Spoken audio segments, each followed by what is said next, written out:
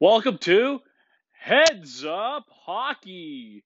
It is all things hockey talk and all things centric around the game, and it's also New Jersey Devils talk as well.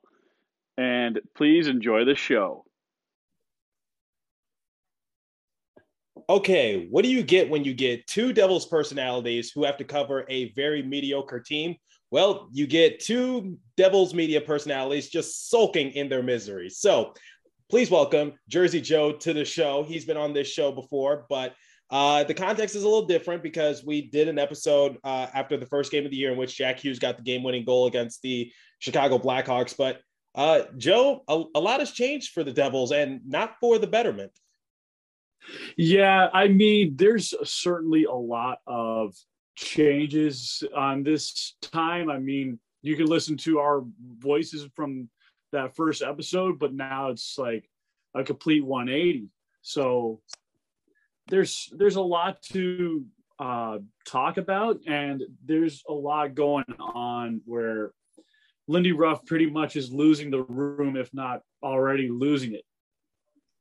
Yeah, we'll talk about Lindy Ruff a little bit later. But first, I just want to talk about expectations for this team because coming into the season, I thought this team, like fully healthy, things of that nature, I thought we could be like a dark horse team if we were competing for like a wild card spot. I knew we wouldn't be one of the top three teams in the Metropolitan Division. I knew that wasn't realistic from that standpoint. However, I just thought that maybe we'd be just like I said, just competing for a wild card spot. And I actually found something interesting.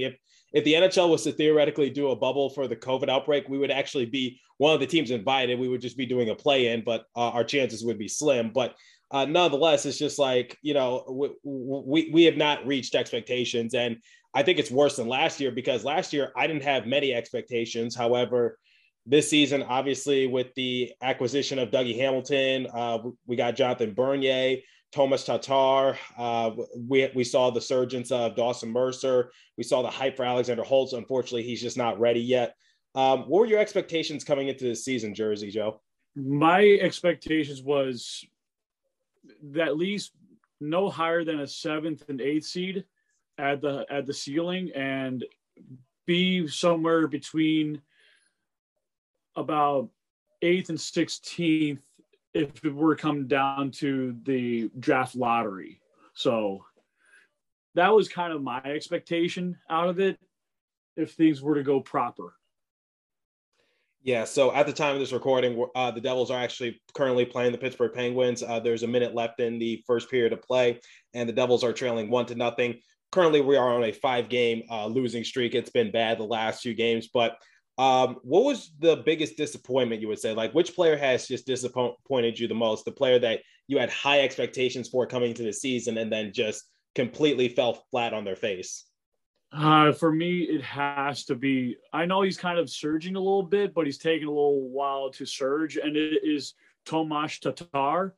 And I think the system he's playing in is pretty toxic. May I use that? I mean, offensively, he's starting to pick up, but he just has been falling flat for me early on, and he's slowly catching up. Well, you know, I did have high expectations for Tatar because when we first signed him, I was like, okay, here's a diamond in the rough kind of player. Here's our top six kind of guy, just because if we think about it from this standpoint, like he was able to lead the Montreal Canadiens in scoring just a couple seasons ago. Unfortunately, he was benched for a majority of their Stanley Cup finals run just a season ago. And when we got him, I was just like, okay, his defense is not that good, but his offense is actually pretty solid. And we got our top six guy. But the player I'm going to say is Sharangovich, because last year I constantly said throughout the entirety of the season that Sharangovich was my favorite player, just because I loved his backstory. I loved his, I just loved his journey getting to the NHL, 5th-round pick out of Belarus. No one really anticipated much from him. Like, his chances to get to the NHL were pretty slim because, you know, your chances of making the NHL if you're a 5th-round draft pick are like 5% or things of that nature. And the fact that he worked over in Belarus, he worked in our AHL program, and the fact that he basically earned his spot because he did so well in training camp. And, he went from just a bottom six kind of guy to getting the game-winning goal against the Boston Bruins and just basically putting his name on the map. And just people saying like, oh, who is this guy? Like, where is he from? That things of that nature. So, yeah, I would have to say Sharangovich coming into this year, I had high expectations. He did actually pretty well in the scrimmages, but he's just not reached expectations. And we've tried everything. We tried putting him on the top line, top six, and unfortunately he's just completely fallen flat on his face. And he's had his moments here and there, but for the most part, I think what he was able to do last season, he's nowhere close to doing it this season. So he's been the biggest disappointment in my opinion. I mean, coaching wise, if you were able to let him play with Yanni Kuokkanen, Jack, we know can be a really great playmaker, great stick handler, great at passing, except maybe for one play tonight to Dougie. But still, I would think the chemistry with Sharangovich on the forehand side of Jack Hughes would make a lot more sense because Sharangovich could get the pucks off really quick. And he did have success with Kuokkanen last year, but I think it's a chemistry problem for him. A chemistry problem? That's actually pretty interesting because I didn't think about that, because we do need to take into consideration that Jack Hughes got hurt the second game of the year against the Seattle Kraken. So we always knew that Jack Hughes can thrive without Sharangovich and Kuokkanen. However, the question was, and mainly this was at Kuokkanen, can Sharangovich and Kuokkanen thrive without Jack Hughes? And I thought Sharangovich, yeah, absolutely. As long as he has a good centerman, I'm sure he'll be just fine. But for Yanni Kuokkanen, he's another player who I had mild expectations for. Like, out of the top line last season between him, Sharangovich, and Hughes, Kuokkanen had the least amount of production, but it was still respectable for what we were, expecting out of him. And unfortunately, this season, I sometimes forget that he's on the roster, quite honestly. Like, sometimes I just forget he's there. So, maybe it is a chemistry thing, but at the same time, the fact still stands that both of them have depleted expectations, because, I always called my show Locked On Sharangovich. I said Sharangovich was my favorite player. I still like Sharangovich, don't get me wrong, but it's just like, I expect just a little bit better from him, if that makes sense. But I don't know. It's just frustrating, man, because it's just like this team had a decent amount of expectations going into the season, and yet somehow, some way, we're unable to just how would I say this? We're just unable to even meet expectations, which weren't really that high. But that kind of leads into my next thing, and that's the coaching staff. Like, what are your opinions on the coaching staff? Because let me just paint this picture, and I said on my show before, the reason why Lindy Ruff decided to keep around everybody on the coaching staff from last year was just because he felt as though it would be unfair to fire everybody just because, like, the season didn't go as planned, obviously, but, this was a COVID type of season. We only played 56 games, no practice, no film, nothing really involving big crowds or anything. So he just felt like it would be unfair to assess them after that season. But, sometimes when you give someone a second chance, it doesn't always work out. And this is the case right here. So what are your opinions on the coaching staff? Well, first off, let's talk about Mark Recchi. Everyone who's done the fire Recchi chant, I don't blame them for saying that, and he deserves every bit of it. I mean, if anyone has read a bit of The Art of War, there's a line where it talks about if it's the fault of the general, where the general makes things clear, and the soldiers do everything in their part to do something right, and things weren't communicated properly, I blame it on the coaching staff. And so Recchi is part of that, and so is Nasreddine. And Nasreddine, we've been seeing the defense ever since the game against Minnesota and Winnipeg. the Devils been letting up at least 4 goals, 5 goals a game. And I have to also blame some of the players with it too. And it has to do with, they're either fine tuning out the player. I mean, the players fine tuning out the coach. So there's a bit of both to blame. But if you get rid of the coaching staff, then you have the players to hold accountable next. Yeah, accountability is definitely important because, I haven't left the players off the hook, because if a player is not stepping up their game, I call them out on the show. But I guess the $1 million question, Joe, is that is it time to move on from Lindy Ruff? Because I think out of every Devils fan, out of every Devils media personality, I think I've been the most patient with them. I was just like, hold up, let's not fire him quite yet. Let's give him a chance. I think he's leading us in the right direction. He got the most out of a lot of our young players last season. So, some of them are off to slow starts, but let's slow down a little bit. We need some sort of stability when it comes to a head coach, because if Lindy Ruff is hypothetically fired within the next week or so, this will be Jack Hughes's 4th head coach in a matter of 2 years. And you can't have that for your star player, because your star player needs an established system, so that way you can have a plan to execute. So my question for you, Joe, do we fire Lindy Ruff? Do we fire the entirety of the coaching staff? Do we fire some of the coaching staff, or do we leave it as it is right now? I think what it comes down to is, if it comes down to the head coach getting fired, you're also looking at guys like Recchi and Nasreddine, who've been underperforming this year. And last year, even in the bubble, I mean, the bubble season that the Devils had, they underperformed in power plays. And that was in Recchi's first year with the Devils.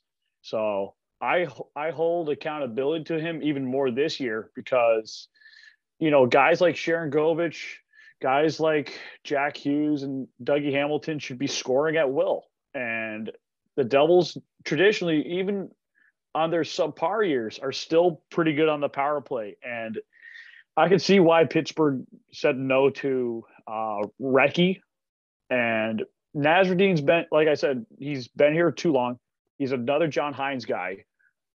He just, to me, doesn't fit the mold anymore. I would rather have someone like a Breland or a Dineen brought up to replace him.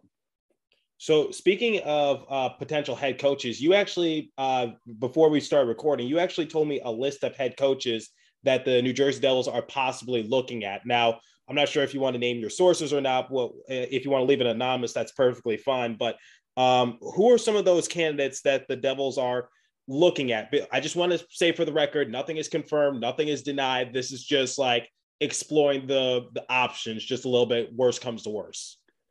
So from my anonymous insider, I was told Claude Julien is in there. That's what anonymous is hearing. John Tortorella is mentioned. The big whale out there is Rickard Grunberg, who is the Swedish coach in the Swiss NLA League for the Zurich Lions. And the Devils actually had interest in him, and he had interest in the Devils, but his club contractually said no about a year or two ago. And Kevin Dineen is the worst case scenario for head coach. Why is Kevin Dineen the worst case scenario? I mean, because that's our Utica Comets head coach, right? Right. Well, it's like you want to have your internal option. Like you always want to have your fallback plan internal. So let's say something doesn't work out with the first couple guys. At least you got someone from within your organization you know about, and they know about the players. I think in the end, they might as well go with Dineen, who is not exactly a retrend exactly, but he has coached in the past, but he's gotten back to being in the AHL and come to work his way back in the NHL.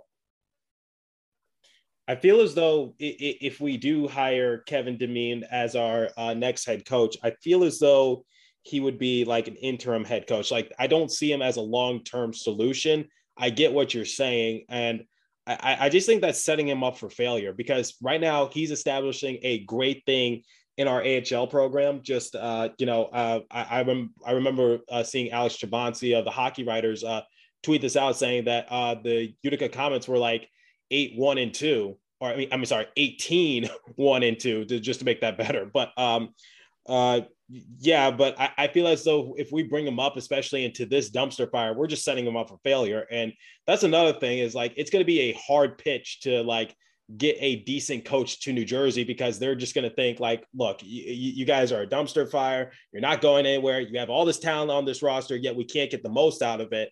And you're just setting me up for failure. I don't know.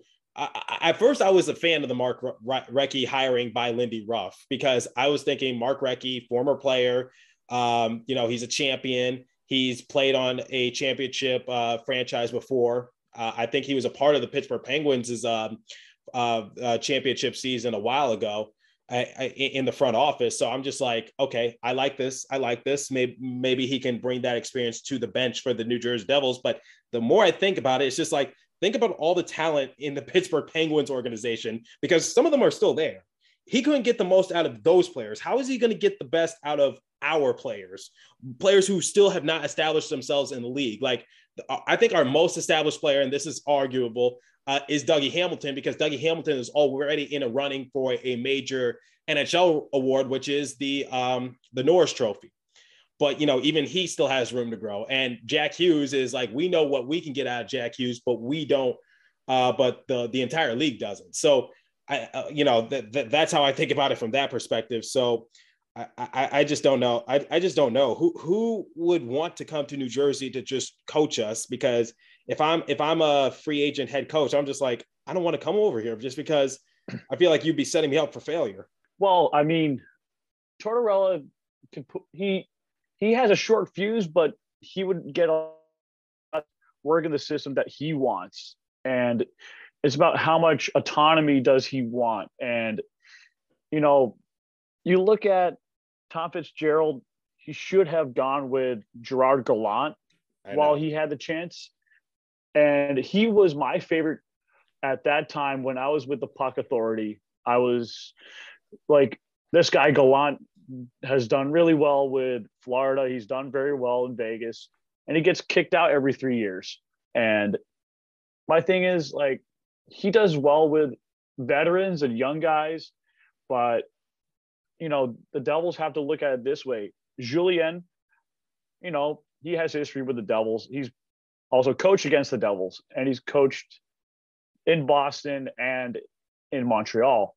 And he's done really well with guys in Boston, that goalies like Tuukka Rask and so on and so forth probably dealt with Hamilton on several occasions. And you just think of it this way, like, I'd rather have someone who's seasoned and not too calm, but has a good patience and a balanced attack, kind of like Montreal had for a little while with Julien. But I could see maybe a reunification with him if Tortorella doesn't want to come and if Grönborg can't come. So I think those are my first two choices out of those mentioned. But okay, I'm not against Dineen coming up, but I would rather wait for him next couple of seasons. I mean, if he does come up, I would want him like not as at the helm of it, but he could be on the bench, but just not at the helm of everything. Cause I just don't think, I don't think that's in his best interest. But you do raise up some interesting topics. And actually a topic that you just brought up was Gerard Gallant, because I talked about it in my show recently, because look where the Washington Capitals are at right now. And look where the New York Rangers are at right now. And who's the head coach of the Washington Capitals? Peter Laviolette. And who's the head coach of the New York Rangers? Gerard Gallant. And like I told Devils fans, do those two names sound familiar? Those are two names that potentially could have been our next head coach. But I think for Lavi, we weren't willing to give him the money that he wanted. And for Gerard Gallant, I think we just flat out passed on him for Lindy Ruff. And, look, and like I said, focus more on the Rangers and the Devils comparison, because both of them are very young teams. And one of them is a perennial playoff team, and the other is just looking and begging for scraps at this point. And that's us. Yeah, well, if anyone remembers Moneyball, they talk about, as Billy Beane said, and this is where they are, and then there's 50 feet of crap, then there's us. Well, to put it this way, I mean, we're still not out of a wild card spot, but if we can get a really good coach who really likes the pieces that we have here, who believes in the system and can do a better job of it, I think the team can have someone who is a veteran coach who knows what it takes to get the best out of everyone, both defensively and offensively. And if you can bring in, some other new coaches, like if, let's say, Claude Julien comes in and says, sure, I'll allow Mr. Elias to run the power play and, do this and that and help clear up the offense a little bit more. And maybe Chris Taylor or someone else does the defensive side, it would be a much cleaner coaching staff, maybe a few minds to work with and players who don't want to have to tune out, the coaching staff anymore. But the past several games, last 10 games, they've been tuning out the coach on the ice from what I've seen in their body language. Yeah. It's always hard to make those assumptions. Going back to what you said about Claude Julien, he coached the New Jersey Devils 2006, 2007, for anyone who wasn't aware. It didn't work out. He was only there for a season. He got fired. But reunion, it could be possible. Tortorella, I kind of have my doubts a little bit, just because, I think we all know. What went down for the Columbus Blue Jackets. Just saying, we all know what went down, and he wasn't able to get really anywhere with Columbus. Like, they were always like a first round exit. But then again, that's better than where we're at right now. So we'll take that in a heartbeat. But, I do have to give respect when respect is due, because Tortorella and Julien, they're both NHL Stanley Cup winners during their coaching careers. Tortorella was able to do that with the Tampa Bay Lightning 2003, 2004. And then Claude Julien did it with the Boston Bruins about 10 years ago. So, got to give respect when respect is due. But the Stanley Cup or a playoff experience really matter, because that's another factor that I try to consider, just because, we need a coach who's been there before, just has been in the thick of things, knows what it takes to get to the playoffs. Because you're right, we're not out of a wild card spot, but just based on how we're playing right now, we're not making it any easier on ourselves. I know this guy just recently re-signed from Winnipeg, because he mentioned that he didn't lose the room per NHL.com, but Paul Maurice I've always liked. He's someone who felt he couldn't get the rest out of the guys, and but he's gotten a lot out of Winnipeg in their post Atlanta Thrashers days. And I like what Maurice has done. He's gotten them from being a laughing stock from relocation from Atlanta to being a guy that can get, the young guys like a Scheifele, Ehlers, Kopp, you can name it, even Morrissey in Winnipeg. And we've seen what Winnipeg could do under Paul Maurice. I like the system that he runs, where he allows his forwards to be forwards and his defensemen to, be supportive and, not be, stationary. And they play, I know they're a little messy this year, but they still are above 500 and we're below 500. So I'd rather have someone who's been to the playoffs the past 4 seasons, but hasn't gone to the Stanley Cup final yet. So it would be an upgrade over Lindy Ruff at this point, someone who's younger. Someone who's younger and just, yeah, because that's another thing. You are absolutely right, because I talked about this when Lindy Ruff was first hired. I just said, it seems like Lindy Ruff just has one foot out the door in terms of retirement, because it just doesn't seem like he has the ambition anymore to really, be successful in the NHL. Because let me just state this for the record. He's one of the winningest head coaches in NHL history. I'm not trying to take that away from him, but it's just like, what else does he need to accomplish? It's just like he already has. He's not going to win a Stanley Cup with the New Jersey Devils organization. It's just not going to happen. Like, I've heard of miracles, but that's as high as me going to Pluto and having brunch with the Pope tomorrow night. So that like it's nice to have dreams and goals, but delusions not so much. So going back to my main point, it's just like for Lindy Ruff, it's just like, I said it on my show before. It seems like New Jersey is his final stop, regardless if he finishes out the entirety of his contract or if he's fired. I just don't see him being a head coach somewhere else, because I think he'll retire, just because it's just like, what else does he need to do? Quite honestly. Right. So I think he has one foot out the door. Like you said, he has one foot out of the door, and what else does he really want to do? Like, I was looking at this press briefing on YouTube, on the Devils YouTube, and I look at him talk. I'm looking at his facial expression. I'm thinking, like, what am I really doing here? I think I've lost the room. How can I get, the defense and this younger coaching staff, with me to get these guys rolling in the right direction? And Lindy Ruff even mentioned a few quotes during that conference, and I just feel like he knows it's coming, and I think he's going to eventually say, I think I want to retire. Yeah, I mean, I wouldn't be surprised if he just says, like, we mutually decide to part ways. Quite honestly, I would not be surprised if that's the headline. I'm going to predict on this show right now. I think once Lindy Ruff and the Devils have just grown tired of everything, the Devils are going to fire him. But, out of respect, they're just going to say, we decided to part ways. But I think that's what's going to happen. I think that's the headline we will see. So right now the Devils are losing to the Penguins 2-1.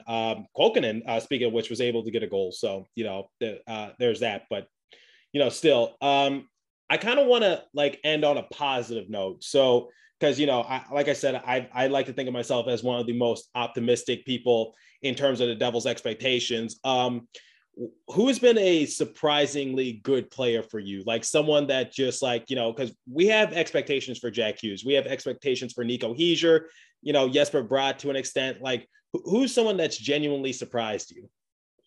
Well, you know what? I kind of had expectations for this guy, but it surprised me a little bit more this season was Andreas Johnsson, or Johnson, if you will, for some of you in the mainstream media. But I really like the way he's starting to come around a little bit more, not just being a two-way player, but he's starting to chip in on that Bratt and Mercer line. And I think he's starting to get used to playing in New Jersey than playing in Toronto now. Like, now that he's gotten through this whole switching from here and there from Toronto with post-COVID, shortened season. So it's like, I really like what he's doing. Yeah, so I would definitely have to agree with you. Andreas Johnsson, or Johnson, I will still call him Johnsson just because it rolls off the tongue better. But yes, I said going into this season, and you probably have heard me say this on my show before, I said, look, I'm not giving up on Andreas Johnsson quite yet. But I said, give him at least half a season to prove his worth.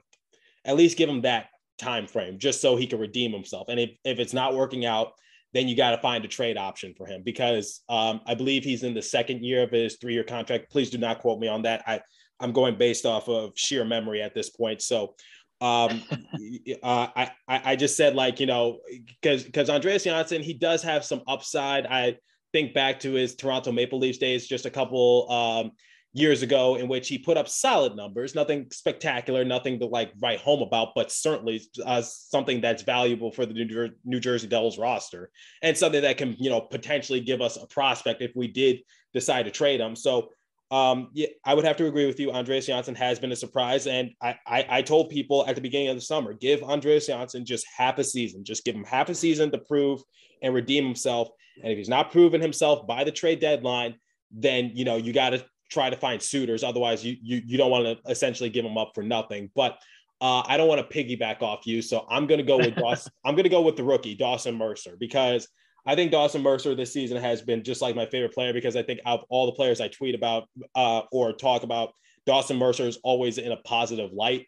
I even predicted for him to do something against the Detroit Red Wings, because here's an opportunity for him to go up against some other young opponents that he's going to be contending for the Calder Memorial Trophy. But at this point, I think Lucas Raymond has this in the bag, barring anything catastrophic happening, like say an injury unexpectedly. I'm not saying I would do it. I'm just saying, just saying. But, yeah, I think Lucas Raymond pretty much has that in the bag. So, but, I just said, give Dawson Mercer some more credit. I was telling people because, we saw that amazing assist that Trevor Zegras had. And, yeah, exactly. Your reaction just describes everyone else. Michigan goal. I know. So I was like, yep, after that, he is definitely moved past Dawson Mercer. No ifs, ands, or buts about it. So I think Dawson Mercer is hovering around fourth or fifth in terms of the Calder Memorial Trophy race. I think he'll get a couple first place votes, but I think they will mostly come from people who are associated with more of the East Coast teams, in my opinion. I don't know who, I don't know what will happen, but Dawson Mercer has definitely been the biggest surprise for me this season, because we talked about Alexander Holtz throughout the entirety of the offseason, whether if he was going to be ready or not. But Dawson Mercer, even though we did have expectations for him, I think he's passed Alexander Holtz for best player we drafted in last year's NHL draft. That might be a hot take, but just look where he's at and look where Holtz is at. Mentioned Mercer passing Holtz in the development side. I mean, I would think so, because it's just we gave Holtz a chance to prove his worth. And unfortunately, he just wasn't ready. But, Dawson Mercer was ready. And I said at the beginning of the season, when we were going over our roster in terms of who will make the final roster, I said, look, I expect both Alexander Holtz and Dawson Mercer to make the roster. However, if I had to make a choice, if someone said you make that choice or you're fired, I would say Dawson Mercer. I said it on my show, and I said, might be a little bit of a hot take, but I just see more potential out of Dawson Mercer over Alexander Holtz for the time being. And I was right. Right. Well, I will throw this in there. I wasn't surprised that Dawson Mercer would light the world on fire, because, following him in his draft year, for Chicoutimi, the Saguenay, and the QMJHL in Quebec, he's been one of those guys that I really liked as a two-way player. And to me, he's a future Selke Trophy Award winner, and very likely help get the Devils back to a playoff spot. I know anyone listening to this podcast right now, we're in a rut right now, but if you're listening to this a year or a few later, and this team is out of the funk and making this team win a ton, and he's on the team, I wouldn't be surprised to see Alexander Holtz back there, because Holtz is going to play one of his last several games in the World Juniors for Sweden, and it's only going to help him develop better in his age group against the best in the under 20s. And don't forget, Shakir Muhammadulin is going to be in his last World Juniors for Russia. So it's going to be good for the Devils. And eventually we're going to get all those 20 picks, 2021 picks in soon. Oh, I'm glad you brought up Dawson Mercer's defense, because I actually wrote about it for Pucks and Pitchforks when he was playing for that Quebec league. He actually, correct me if I'm mistaken, I think he actually did win an award for his defense. So I said in that article, I said, hey, don't sleep on Dawson Mercer's defense either. Like, his offense is impressive, but his defense also got him NHL attention as well. So yeah, I remember writing that about that for the Pucks and Pitchforks. So I'm glad you brought that up. And Mukhama Doolin gained he gained a lot of weight over the offseason. It's good though because he'll fit into the Sasquatch squad, as you like to call our defense, Sasquatch squad. Yeah, well, with Christian Jaros being out due to COVID-19 protocol, and they started to get a little bit of Kevin Ball in there. I mean, the Devils need to have that size and mobility and the offensive and defensive potential. I just think with a newer coaching staff, they could be more effective and be able to do what they can do better day in, day out, and become a force over time. And like, did anyone think like when Kenny Danico and, the young Devils defense in the late 80s, early 90s would turn into something that would help them win, 3 Stanley Cups later? I mean, there is a beginning of a recipe. It's just a matter of having the right cooks in the kitchen and how many are there to advise this recipe. I kind of like that analogy. That's actually very good. Like, we have the ingredients, we just need the right chef to cook it all together. And we the fans are like Gordon Ramsay. We're trying to pick that best chef, or the front office is. They got to pick that right chef to basically put everything together, so that way we could get back to where we know we can be. And obviously we had mild expectations coming into this year.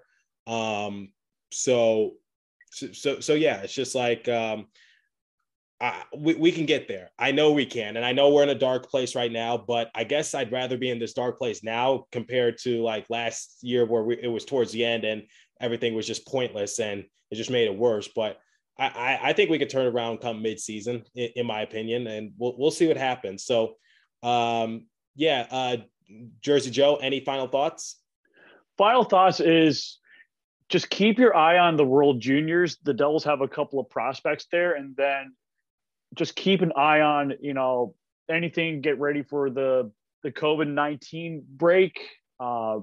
There is a bit of a break there where the teams are just going to, take a little pause, and we're going to see what happens. I mean, we're likely not going to see any other games up in Canada or back in the States from games, being played from Canadian teams. So it's going to be, I guess, back to playing US teams to this point. And I guess things are going to get reconfigured, and there's all this other stuff going on since Omicron is picking in Canada and US, and just we're not out of the woods yet. And like this team, we're not out of the woods yet either, but we will get to the end of the tunnel. Well, there's always light at the end of the tunnel. It's always darkest before the dawn. And you're absolutely right. And hopefully we can get this COVID situation worked out. Like I said, I've shared my opinions on it in my show. My main priority is the safety and well-being for everyone. But like I mentioned before on my show, I stand by my opinions and in terms of how we should handle it. And quite honestly, maybe we should take the NFL route and just stop testing vaccinated players if they're asymptomatic. That's my personal opinion. But I know some people can disagree with me in that regards, but I think it's the right direction to take. But like I said, safety and well-being is top priority when dealing with something like this. So my final thoughts is that I just hope that the Devils just turn it around. I know we can. We have too much talent on this team. And also I hope once we get Miles Wood back, I highly doubt we'll see him again this season. If I'm being completely honest, I'd be stunned if he does return. But if he miraculously is able to come back this season at any point, then I just hope for just some more energy and just more spark, because I think that's what we're missing. We're missing our spark plug. And you got Nathan Bastian and Mikey McLeod doing everything they could potentially do, but only they could do so much in terms of just lighting a fire under us. And same with Gerson, even though I've clowned on him on my show before. But that's how he feeds his family. That's how he pays the bills, and I'm not going to fault him for that. But I just wish he would play better. That's my thing. So, Yeah, I just wish that he would play, a little bit smarter. I mean, he could play a little bit rough and tumble, but I would like to see him get some offense going, but also provide more defense instead of just, being a brawler all the time. But there, you have to manage that excess energy and use it more towards the game and not at the end of the game, because it does you no good at the end, like that game versus Vegas. But really, what I want to see done is the players and the coaches being able to cooperatively work together as a whole. And I know I mentioned the art of war recently, but you also got to have a self of direction. And to me, I find like it's really hard to win games when you're not following those pillars. And to kind of clear up, like one of my favorite quotes is, if words of command are not clear and distinct, if orders are not thoroughly understood, then the general is to blame. But if orders are clear and the soldiers nevertheless disobey, then it is the fault of their officers, per Sun Tzu. My dad is big on the like Civil War and things of that nature. So I think you and him would get along just fine. But Jersey Joe, thank you for taking time to just sulk in this misery, and we definitely need to do this again. Yes, we do. And matter of fact, enjoy those Omaha steaks this holiday season. Christmas is upon us. Kwanzaa's upon us. Happy Festivus. World Juniors is coming up, so keep your eyes peeled. And I always say, let's go Devils no matter what. You're right. And you know me, I love Omaha steaks. Got to feed it to my family during Christmas time. Great deal. So you do listen to my show. I do appreciate you. And maybe we can give some steaks to the Sasquatch squad if they do well.